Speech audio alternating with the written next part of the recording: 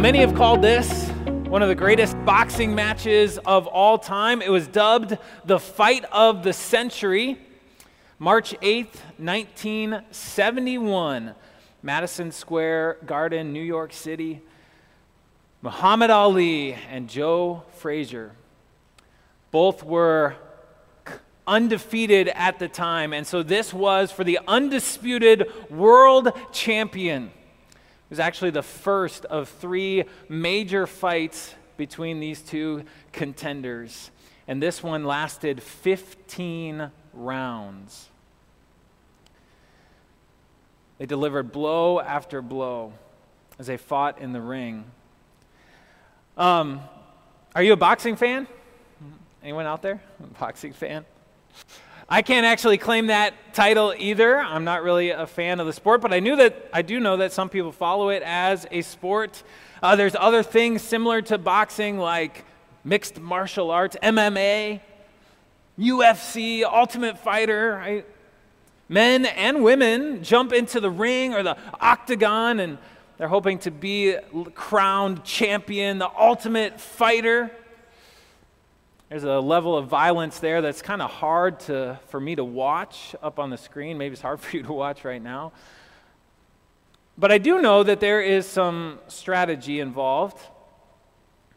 There are tactics to this, and I also can be in awe of the physical strength of these athletes, the stamina they have, the endurance with which they're able to be in there, and really just the bold courage that it would take to go into the ring and face an opponent who wants to beat you physically. So what about you? Would you enter into the ring or the octagon? Would you be ready to face off against that opponent, that challenger coming at you? Would you have the physical endurance and the stamina, the mental toughness that it would take? Would you enter the ring? And do you know that you already are?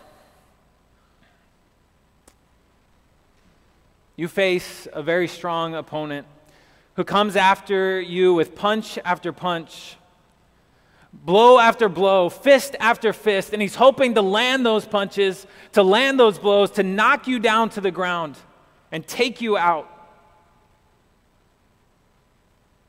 Because you are in the ring with Satan. And this is a grueling physical and spiritual fight for your very soul. Satan is your brutal opponent, and he wants to beat you down into the ground. He comes after you. He wants to pummel you to a pulp. He wants to take you out. His goal is to destroy you. You know, I think sometimes we minimize Satan and his furious rage.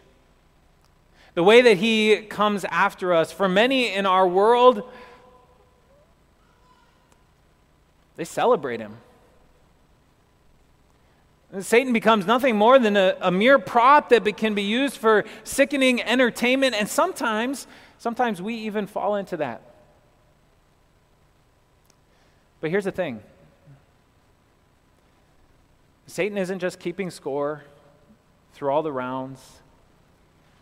He's not just trying to see how many strikes he can hit, how many blows he can land. He's not just there to kind of notch it off every time on his post, every time he gets us to just stumble a little bit, to fall a little bit in disobedience to God's holy morality. No, Satan wants to destroy you. And so every single temptation that you face, every single lure, every single enticement that he puts before you is another little jab, another little swing that he's trying to set you up for the knockout punch. And it's just not just a knockout.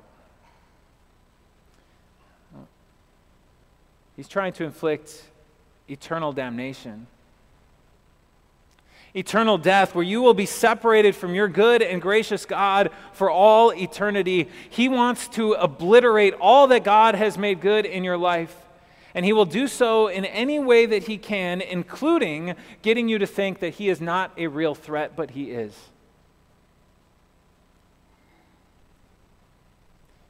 And when the final bell of this match rings, you will either lie crushed and defeated on the ground, or you will stand with your arms raised in victory as a champion. This spiritual fight, this spiritual boxing match, the spiritual violence, it's going to play out before our eyes, whether we want it to or not. And it's the same spiritual violence that we see played out as Jesus went into this desert wilderness for a slugfest with Satan. And that match lasted well beyond 15 rounds. Look at what Luke writes there. It says, Jesus, full of the Holy Spirit, left the Jordan, was led by the Spirit into the wilderness, where for 40 days he was tempted by the devil. 40 days. Intense temptation. Part of the plot of Satan to take Jesus down, but it's important to understand that this plot from Satan, it didn't start there in the desert. That slugfest that occurred there, the showdown that took place, it didn't start at the showdown of the cross.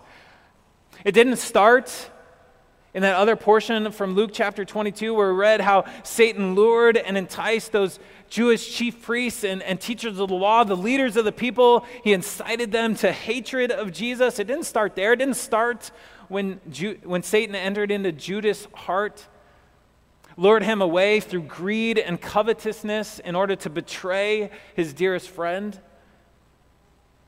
Well, it started well before that. Well, Satan's plot is millennia in the making, as he has sought throughout time to destroy all that God has made good. And his plot continues to this day. Every single day, you and I are in Satan's sights. And so Satan sought more than just Jesus' fall here. He wanted to take out the reconciliation that would occur between God and humanity. So Jesus wasn't just fighting for himself here in the desert. He wasn't just fighting for himself when he went to the cross, but he was fighting for you and me. All of our hopes, all of our dreams hung in the balance of this epic conflict. And as you witnessed that boxing match that took place, as Luke gives us his commentary on it, recognize the fighting style of our sparring enemy. There are times in our life when Satan may just come at us directly, charging at us with all of his might, swinging his arms wildly and furiously, hoping to land a blow. But more often than not, Satan's tactic, his style, is to come with craftiness, to be clever, to be sly, to lull us into a sense of security so that we drop our gloves and expose our hearts.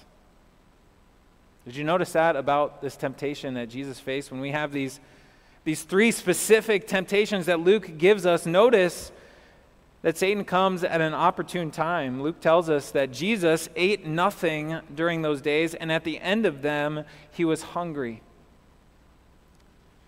Jesus would have been weak and tired, both physically, emotionally, and spiritually. He was isolated, alone, vulnerable, hungry. And that's when Satan struck. That's when Satan came after him. When there was no immediate work or tasks to which he could apply his mind, there were no friends around who could distract him with conversations. He was just alone.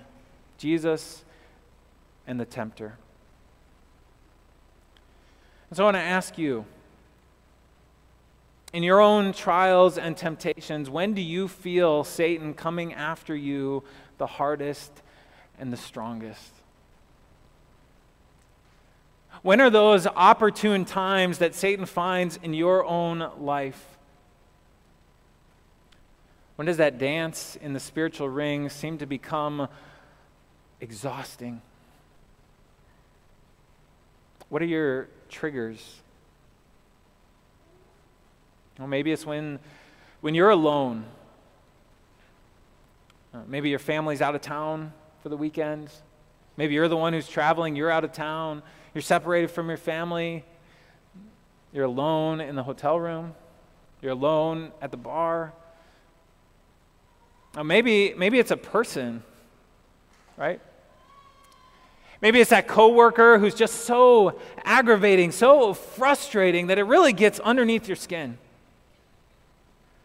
Maybe it's that family member that you really want to love, you want to care for them, but they make it so difficult.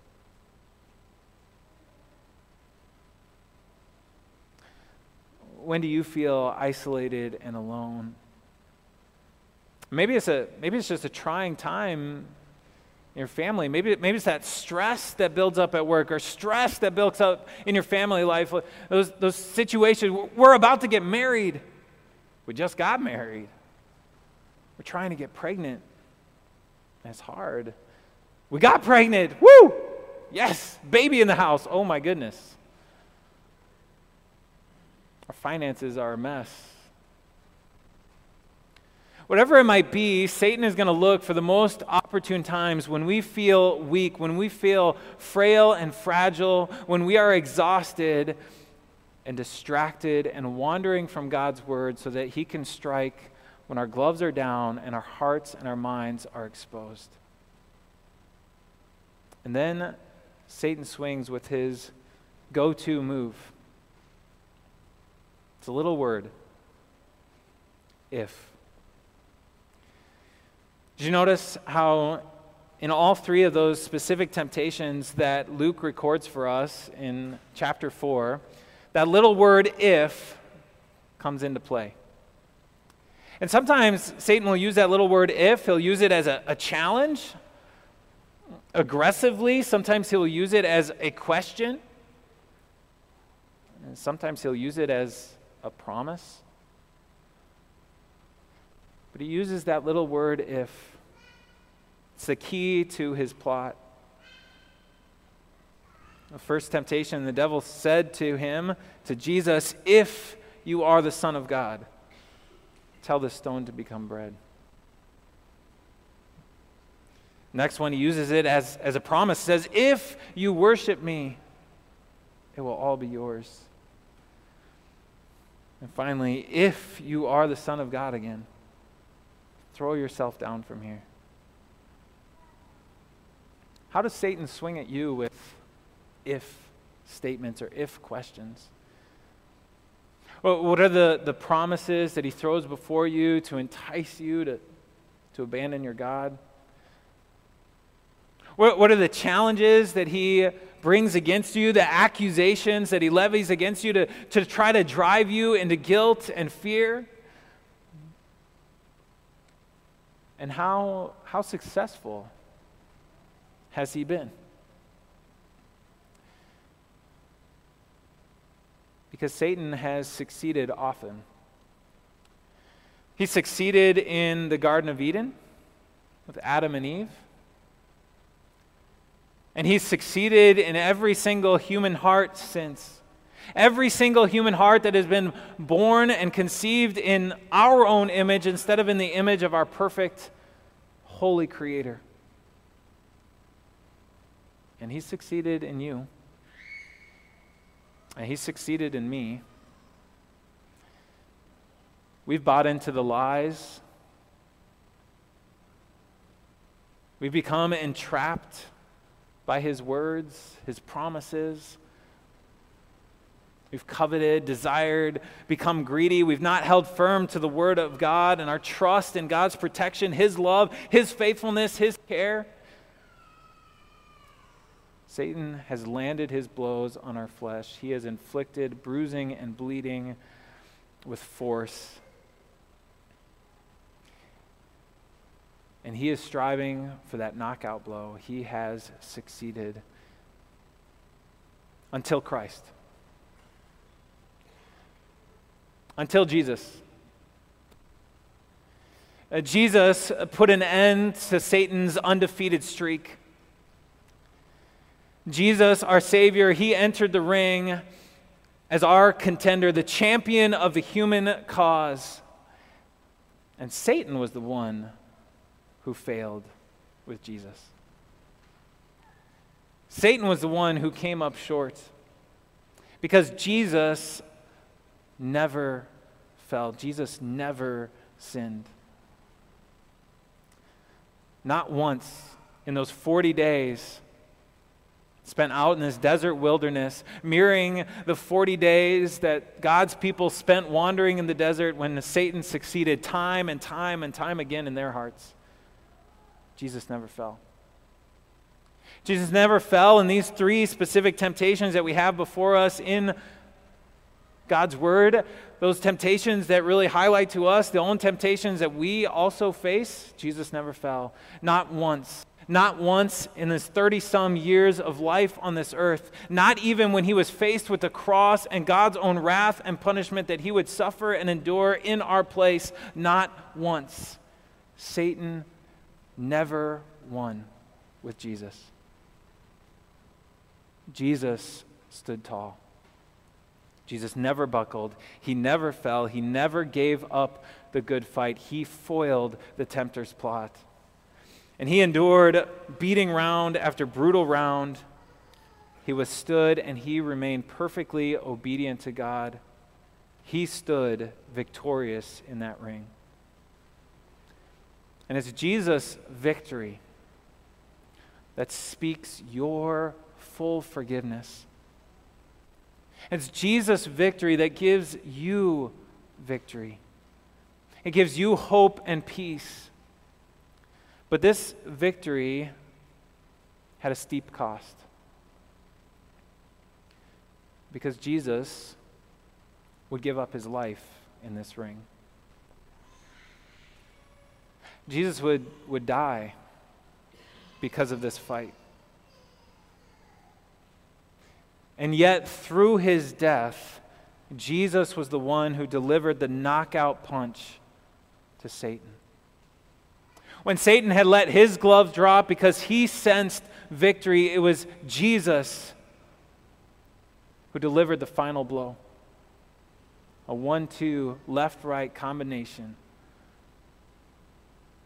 It was in his death. His death that paid for every single time that Satan has succeeded against you and me.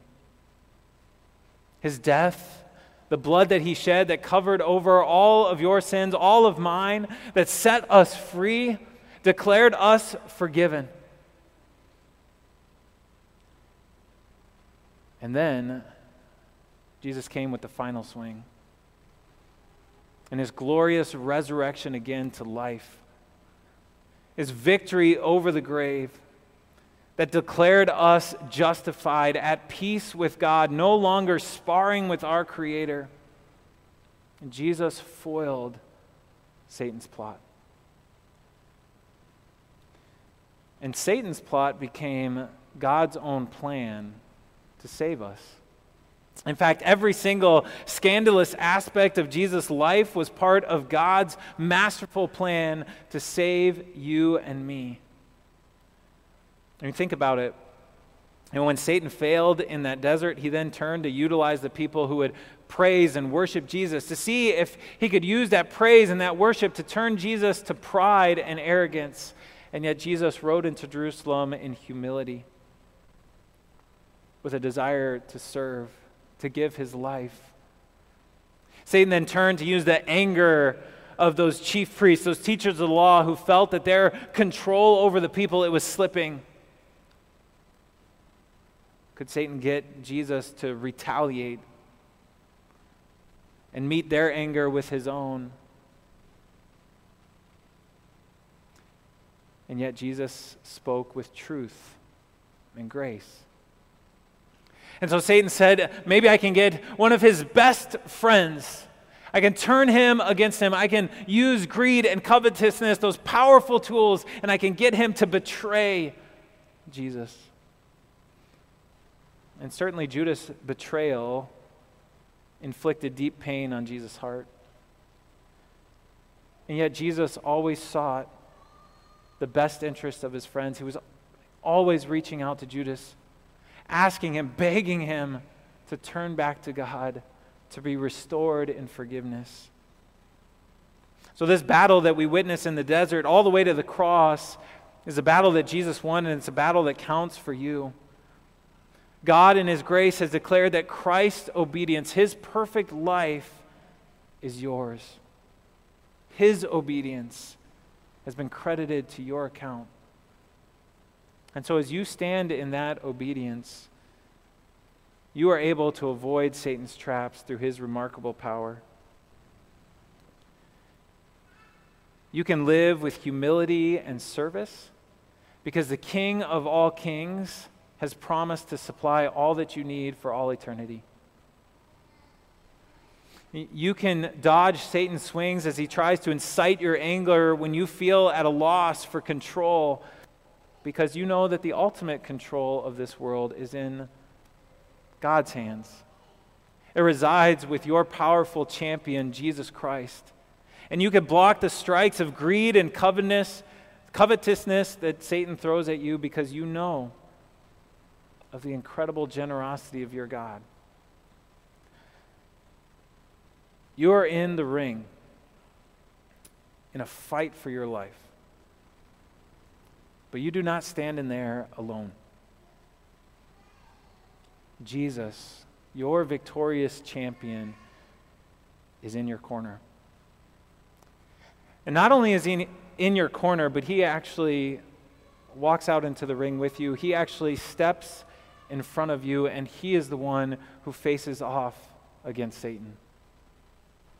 And so in Jesus, you know that you have the upper hand. You have the upper hand not because of your strength, not because of your determination, not because of your endurance.